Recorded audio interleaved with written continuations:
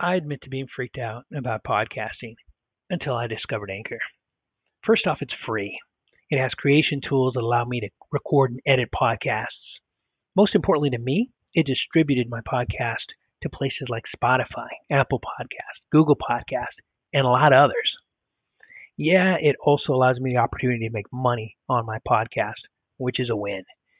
But most important overall, it's everything you need to make a podcast in one place. That's a huge win. Download the free Anchor app or go to anchor.fm to get started. Week 2 of the NBA 2021-22 season is over, which means it's time for the objective power rankings for the Western Conference.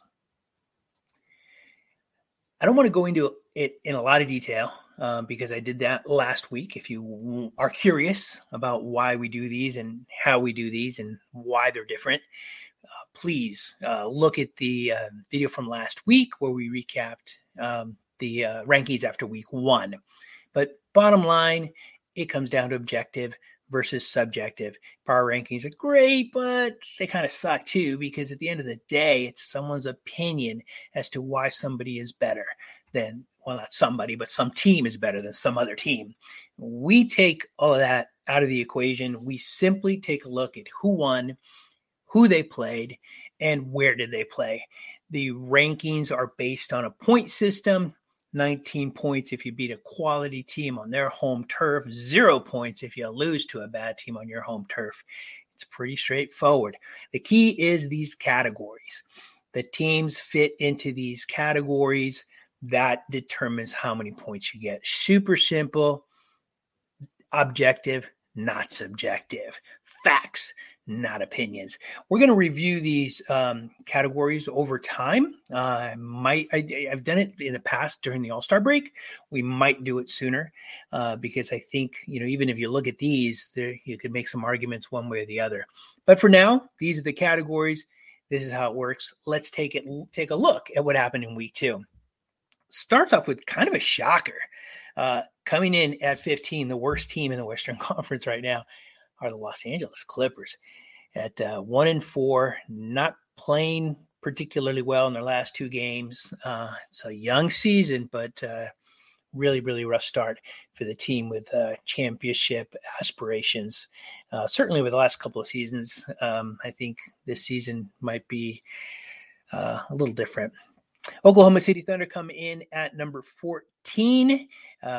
You can see that they moved up one where the Clippers dropped.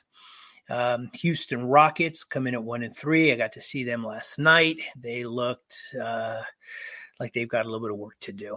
And interesting when you look at these bottom 3, Houston is certainly rebuilding. Oklahoma City is rebuilding, and the Clippers are not rebuilding, which is why it's really shocking to see them there. Another team that's not rebuilding is the New Orleans Pelicans coming in at 12. Not off to a great start, not rebuilding. I think expectations are a lot higher in New Orleans. Well, matter of fact, I know they are. Hopefully things work out for them. Speaking of contending teams, the Lakers come in at number 11 at 3-3. And, the reason they're here is if you take a look at that column with the 1 in it, that's the bad loss column. They've got 1. They've lost to a bad team at home. Never good, cost you points, but they are moving in the right direction, which means, of course, they were lower than 11 last week. The Suns, also an underperforming team, come in at number 10 and dropping. San Antonio Spurs, the most fascinating team in the association for my money. Doesn't matter who's on that team. It doesn't matter what it is that they're going through, whether they're rebuilding or not. They just always seem to be right about here, certainly over the last couple of years. Very interesting team. They're just always good. The Dallas Mavericks, probably underperforming as well. Come in at number 8. They're starting to move up. I think until that team gets somebody solid, a beta to Luka's alpha, they're going to probably have some trouble moving up from here. Now we're starting to get to teams that are kind of surprising. The Minnesota Timberwolves come in at number 7. They're 3-2. They've got a quality win under their belt. They're fun. Anthony Edwards is fun. And I think that's what you're going to see for the majority of the teams in this upper tier here. They're fun to watch. They play fun basketball. Right on cue, the Memphis Grizzlies. They're fun. Ja Morant is amazing. They come in at number 6. Both them and the Timberwolves have dropped over last week, but still performing really well. Portland Trailblazers. I don't know if I'd call them fun, but certainly solid. Come in at number 5. When they lost to the Clippers, there was rumblings because they looked really bad in that particular game that they just, they needed to blow it up.